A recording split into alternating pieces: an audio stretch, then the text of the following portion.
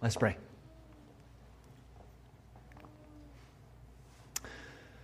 Lord Jesus, we do ask you to speak. Speak. Any of my words that are not yours, Lord, may they fall to the ground and blow away. But may your word remain and bear much fruit in us. It's in Christ's name we pray. Amen. Please be seated. Well, good morning to you again. This is an important Sunday for our parish. It's not the beginning of the liturgical year. That's the first Sunday of Advent. It's not the beginning of the calendar year per se, but it is the beginning of a visionary year.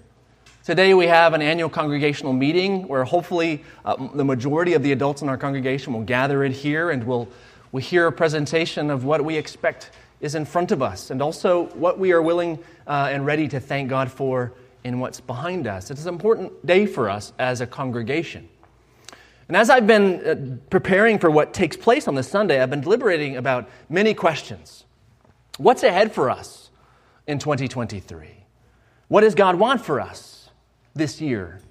What does it look like for us as a church to grow in health? How do we need to be encouraged? How do we need to be challenged? How is it that we continue to be a faithful Anglican witness in our community? How is it that we are to compel people into deeper discipleship to Jesus? How are we supposed to invite the lost into an encounter with Jesus? These are all really good and appropriate questions, especially as we're beginning this new year. And I've got some answers. Some, though admittedly not as many as I might want. I have some exhortations and some admonishment for our leadership, for our congregation, and for myself. I've got some teaching and some emphases to share this year. I've got some dreams and hopes that I pray may come to pass. But as I planned to share some of those things with you today, I decided I'm not going to do that. I'm not going to. You see, the more I thought about how to cast vision for the year ahead and what to say, the more my attention was drawn to the appointed New Testament lesson for today. And actually, that's where we're going to spend our time this morning. And so, without further ado, open your Bibles. Follow along. We're going to read from 1 Corinthians chapter 1, verses 18 to 30. Follow along as I read that passage so it's fresh in our ears. The Apostle Paul is writing to the church in Corinth. For the word of the cross is folly to those who are perishing, but to us who are being saved, it is the power of God. For it is written, I will destroy the wisdom of the wise, and the discernment of the discerning I will thwart. Where is the one who is wise? Where is the scribe? Where is the debater of this age? Has not God made foolish the wisdom of the world? For since in the wisdom of God, the world did not know God through wisdom, it pleased God through the folly of what we preach to save those who believe. For Jews demand signs and Greeks seek wisdom, but we preach Christ crucified, a stumbling block to Jews and folly to Gentiles.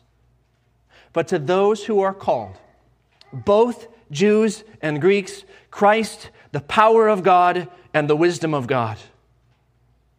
For the foolishness of God is wiser than men, and the weakness of God is stronger than men. For consider your calling, brothers. Not many of you were wise according to worldly standards. Not many were powerful. Not many were of noble birth. But God chose what is foolish in the world to shame the wise. God chose what is weak in the world to shame the strong. God chose what is low and despised in the world, even things that are not, to bring to nothing things that are, so that no human being might boast in the presence of God.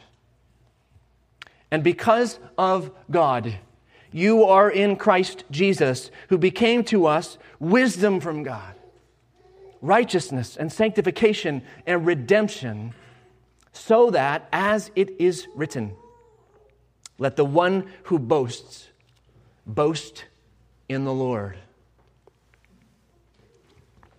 If you can remember back to our sermon series in the book of Acts, Ordinary Time of 2022, Paul traveled to Corinth after he spent some time in Athens, where he was preaching famously at the Areopagus, or Mars Hill.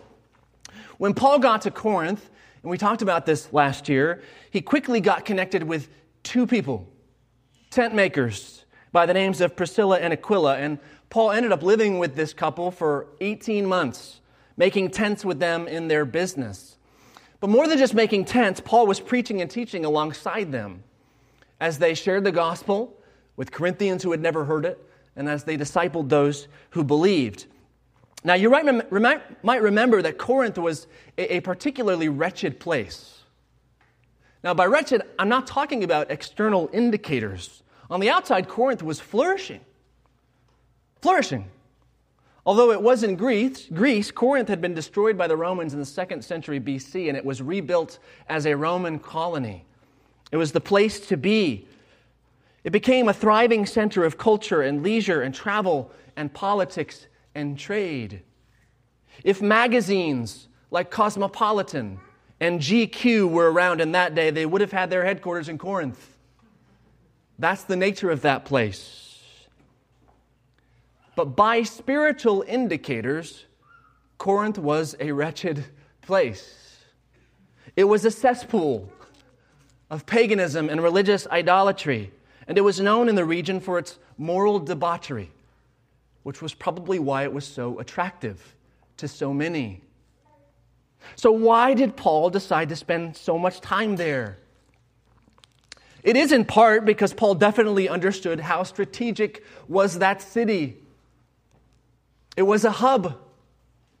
It was a port city between Europe and Asia, and he knew the gospel could be spread throughout the Mediterranean if it could take root there. But I think the more important reason in Paul's mind was that he saw that the seeds of the gospel were indeed taking root there in a way that they just weren't in other places. The gospel was flourishing there. People were turning to the one true God, whether they were Jews or Greeks or Romans or whatever.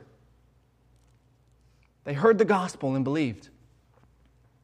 So we do well to ask, well, what was the gospel that Paul was preaching to them? How was he so successful in his evangelism? What was the central focus of his message? What strategies was he using to reach them? Paul tells us here in this letter that he writes to the Corinthians after he left them. He says in verse 23, which we read, we preach Christ crucified. We preach Christ crucified. Christ crucified. That's the message. Now, to be a little bit more descriptive, imagine Paul tells the Corinthians, there's a Jew named Jesus who was over there in Judea, and he was executed on a cross for you. Do you understand how, at the very least, foreign this would be to people? What's more, it might sound fairly ridiculous, irrelevant. Imagine you're a Corinthian living in one of the most prosperous and livable cities in the ancient world. The best of art and shopping and leisure and celebrity and education and architecture was all around you. Philosophers and debaters would come to your city to speak in the porticos and the temples which lined the streets. Retired Roman officers and other powerful men would stroll up and down the streets, past the shops and the fountains. And there among them you hear a weird tent-making Jew talk about a crucified God. Do you need that? I don't think so. That's not actually a captivating message. If you're a Corinthian who's supposed to stop and listen to some guy trying to garner a following, there are two things you might want from him. One, show me something I've never seen before. Show me a powerful feat or some astounding display. Or second, tell me something I've never heard before, like some new marvelous philosophy or lofty idea that I'll try and wrap my head around. And so Paul tells them, okay, Jesus Christ was crucified for you.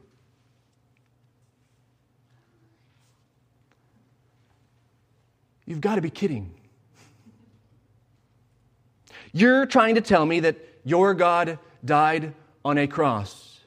That's your feat? That's your lofty idea? Is that power? No, that's weakness. Is that wisdom? It's foolishness. It's pathetic, and many Corinthians thought so. Paul says in verse 18, "For the word of the cross is folly to those who are perishing." But why wouldn't everyone think so? Why isn't it folly to everyone? How could anyone hear that message and think it was worth giving your life to? Paul continues in verse 18, "But to us who are being saved, the word of the cross is the power of God." Did you catch that? To those who are being saved. Among Paul's hearers, there were those in whom God's Spirit was moving, to whom God's prevenient grace had come, opening their eyes and ears, helping them to understand just how evil and broken and empty and death-bound their lives were without Him. To these people, enabled by God's grace to believe, the message that Christ was crucified became not weakness, but the most powerful message there were. Not foolishness, but the wisest truth the world has known. The world begs for wisdom and power, and God's answer is Christ crucified. Christ crucified. Paul will go on to say in the next chapter, just 2 verses after our passage, "So I decided to know nothing among you except Jesus Christ and Him crucified." That's it. There's no other message. Not one worth proclaiming, at least. Now, to be clear, we need to understand that Christ crucified were not the only 2 words that Paul spoke. It's not as if Paul never elaborated on what that meant. Just Christ crucified. Instead, Christ crucified for Paul is the shortest possible way to encapsulate the gospel. Think about that. Just 2 words. It's not the whole story or everything we need to know, but in one sense, it is everything. It's the tiniest atom of the story of redemption, but with infinite implications. It's the building block of God's kingdom, and it's the shape of every stone in it. Christ crucified. Who is Christ? He's the Son of God. Why was He crucified? Because God loved humanity so much that He would die to bring us back. Christ crucified. Do we understand just how foolish and weak that is to the world? That the one Almighty God would or become one of us is absurd. Do you remember just how absurd? The idea that Jesus of Nazareth, the poor Jewish man that nobody's ever heard of, is supposedly the Son of God, is borderline unhinged. That God would die on a cross, or could, is the epitome of divine wimpishness. And that we would even need all of this in order to be saved is just a little bit childish. Indeed, this is how it looks to many. And yet, Paul says in this passage that the dramatic irony is that God has been pleased to display His great power and His great wisdom in these very things. Because of His love, the Creator God did empty Himself to become one of us.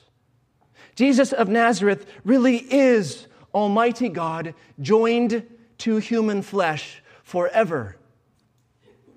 Jesus really did die on the cross, as history can attest, but not as some helpless victim, but rather in a volitional demonstration of divine power over sin, over death, and over evil.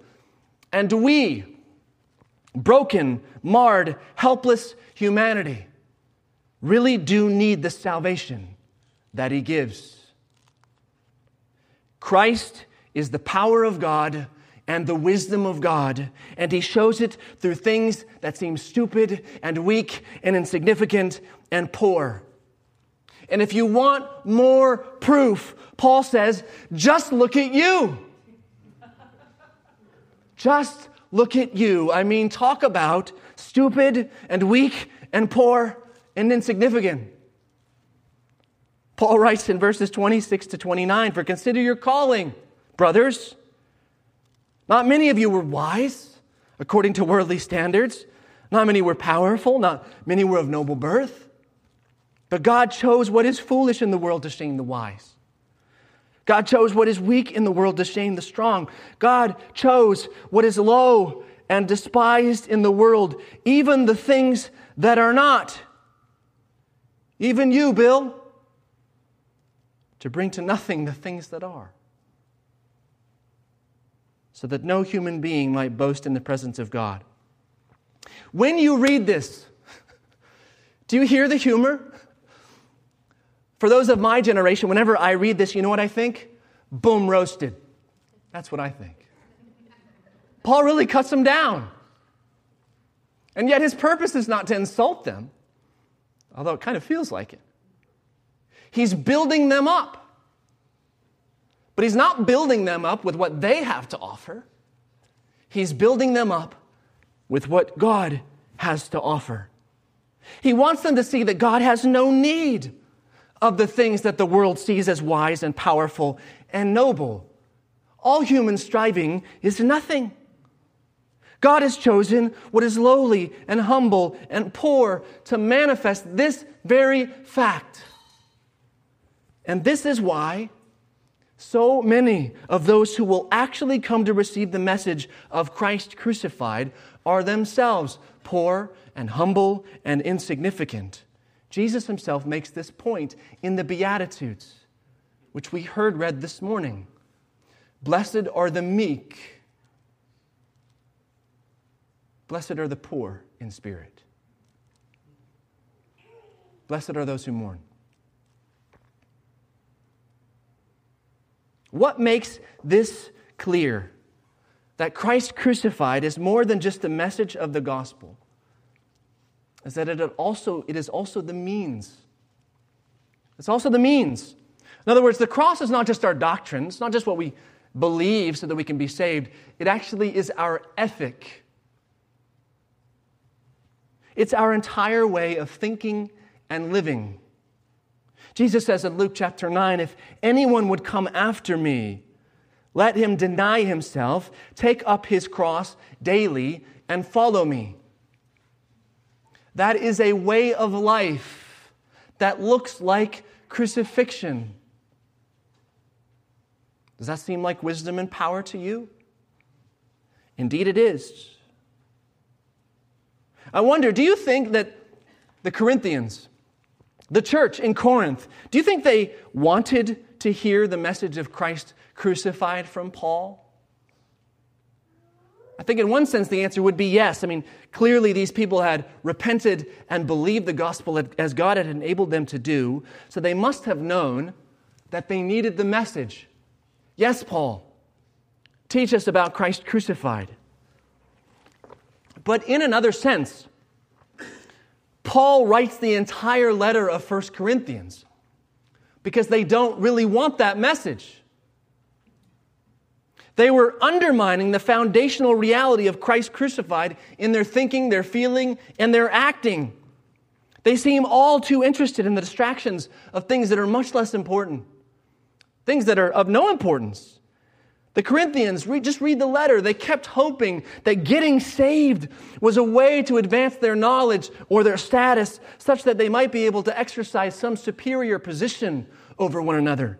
They were prideful, promiscuous, divisive, idolatrous, litigious, selfish, and unfaithful, and they seemed to wish that Paul would just tell them that they are free to do whatever that they wish to do because Christ is crucified. So deep down, I don't think that Christ crucified was the message they wanted. They wanted, in hearing the message, Christ crucified, to then find something better.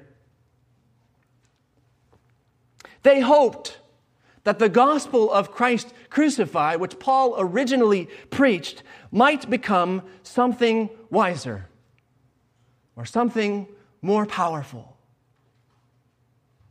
It's time for us to level up, Paul. So Paul essentially tells them, I will do no such thing, because no such thing exists. Christ crucified is the power of God and the wisdom of God. Full stop. Lord knows that the Corinthian believers were not the only ones who look at Christ crucified and hope for something better. Our culture is just as avid in the pursuit of wisdom and power as they were. And so where do people today believe that they can find these things? Wisdom and power. Certainly there are religions that claim to offer these things. Some claim to have superior power through outward shows of force. I think Islam is a good example. Some claim to have superior wisdom through inward enlightenment, like Buddhism. Some, like Baha'ism, claim that all religions are equally wise and powerful.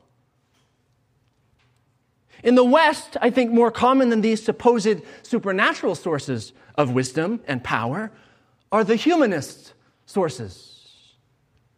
Wisdom and power are found in scientific research and progress and application. Wisdom and power are found in technology and innovation. They're found in education and self-improvement. They're found in political platforms and PACs and posturing. They're found in entrepreneurship and marketing and the right financial investments. They're found in networking and online influencing. They're found in self-realization and self-acceptance. They're found in history, the good old days, the way things used to be. They're found in celebrity and wealth. They're found in firepower and weapons development. They're found in tolerance and identity affirmation. For those who believe that they found wisdom and power in these things, what are they to think of Christ crucified? For the word of the cross is folly to those who are perishing. To them, Christ crucified is nonsense. It has to be. But to us who are being saved, it is the power of God. For us who by God's grace have come to believe, it's everything. Everything. There is a difficulty here, though. A difficulty for us as Christians. Do you know that what sometimes happens to us after we receive the gospel? Sometimes, even though we believe it, when we realize just how foolish Christ crucified is to the world out there, or when we begin to wonder in the face of difficulty or hardship that maybe there really is more wisdom and more power somewhere else, we are tempted to try on some other sources. If we don't guard the supremacy of Christ as the wisdom and power of God, we end up syncretizing Christ with the wisdom and power of the world. In the church, it's just so easy for us to miss the point. So easy for us to change the message. So easy for us to tweak the means just a little bit. Churches and their pastors often don't present Christ first and foremost as Christ the crucified, but as Christ the entrepreneur, Christ the entertainer, Christ the prosperer, Christ the tolerant, Christ the militant, Christ the educator, Christ the American, Christ the influencer. Other times, a church's message may remain Christ crucified, but its means of following Jesus and proclaiming Him to the world looks nothing like the self-giving love of God who would be crucified for us. Instead, the message of Christ crucified looks like marketing and monetization.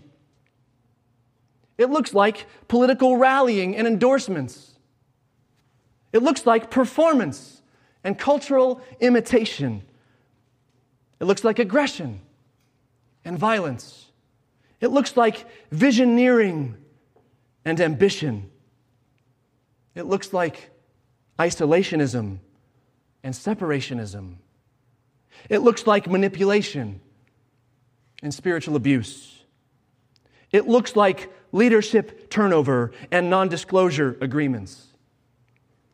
It looks like pseudo-prophecies and falling all over the floor. It looks like self-help and self-improvement. You might have seen some of these things in your life. And no doubt Paul was seeing some of these things in the church in Corinth. What is so tragic about this is that as much as the world has passed Christ by because it does not accept the power and the wisdom that He offers, it has also passed Christ by because the church has simply not offered Christ crucified as our real power and wisdom. We may want good things, for God to be glorified, for our church to grow, for the lost to get saved. But instead of Christ's power and Christ's wisdom, our message and our means becomes something other than Christ crucified. And if it happens, what do we have? What really do we have?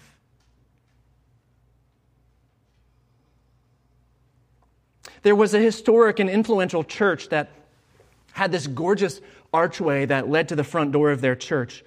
And the people who built the church inscribed on that arch, "We preach Christ crucified."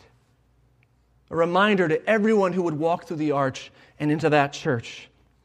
And over time, the beautiful English ivy that was there on the property began to grow up the sides of the arch. And soon, people weren't watching, and the ivy reached the inscription, and eventually it simply read, "We preach Christ." More time passed, and the inscription simply read, "We preach."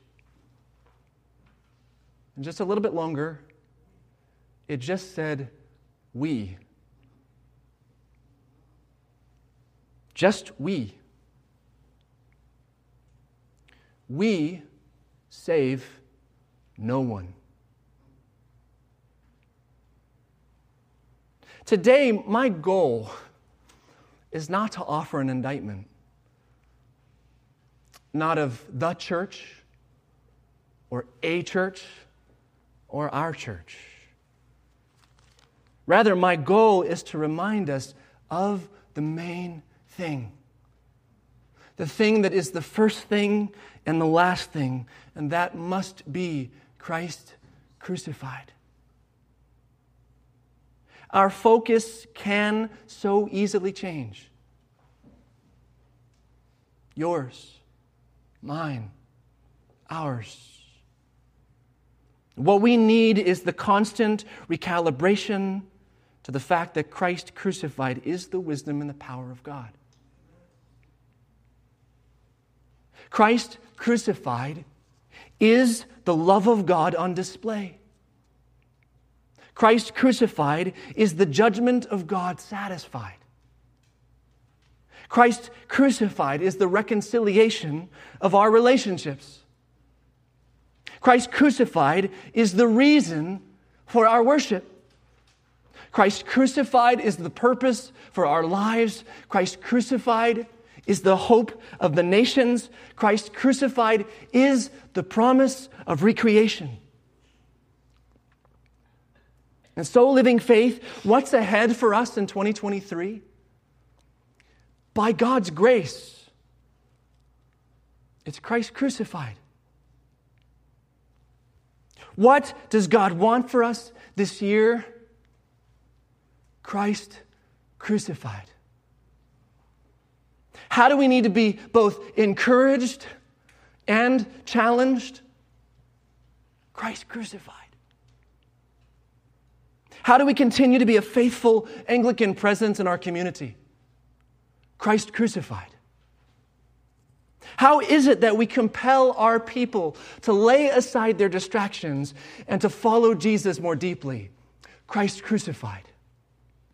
How is it that we invite the lost out of their brokenness and into God's life? Christ crucified. How is it that we hold to truth in a relativistic and post-Christian culture? Christ crucified.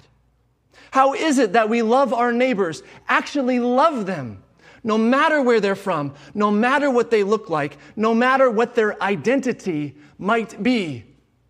Christ crucified. How is it that we live faithfully to our wives and our husbands, or live in godliness as single people? It is Christ crucified. How is it that we nurture the faith of our children and care for our aging parents? It's Christ crucified. How is it that we're supposed to work for the good of those around us, no matter where we work and what kind of work that we do? It's Christ crucified. How do we be good citizens of this complex, changing, and sometimes crazy nation? It's Christ crucified. How do we participate daily in the growth of God's kingdom? Christ crucified. Christ crucified is the center of our formation, of our community, and our mission. It's the water that we're baptized into. It's the bread and wine that sustains us. It's the Spirit who transforms us. Indeed, Christ crucified is the message and the means of every day of our lives. It's the standard by which we measure every thought, every emotion, every action, beginning each new day of our lives, beginning each new year as a congregation. We can do no better than to recalibrate ourselves, saying with Paul, as he says in Galatians 2, I have been crucified with Christ. It is no longer I who live, but Christ who lives in me. And the life I now live in the flesh, I live by faith in the Son of God who loved me and gave himself for me. Christ crucified. Let's pray.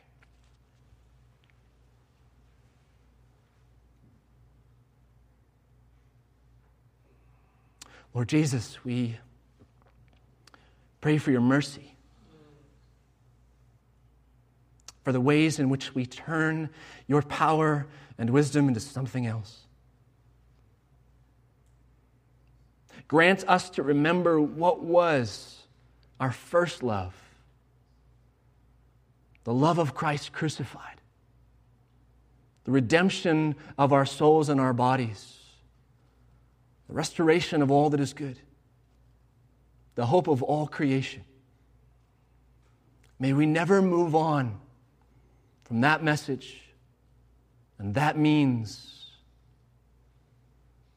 Oh, Lord, have mercy.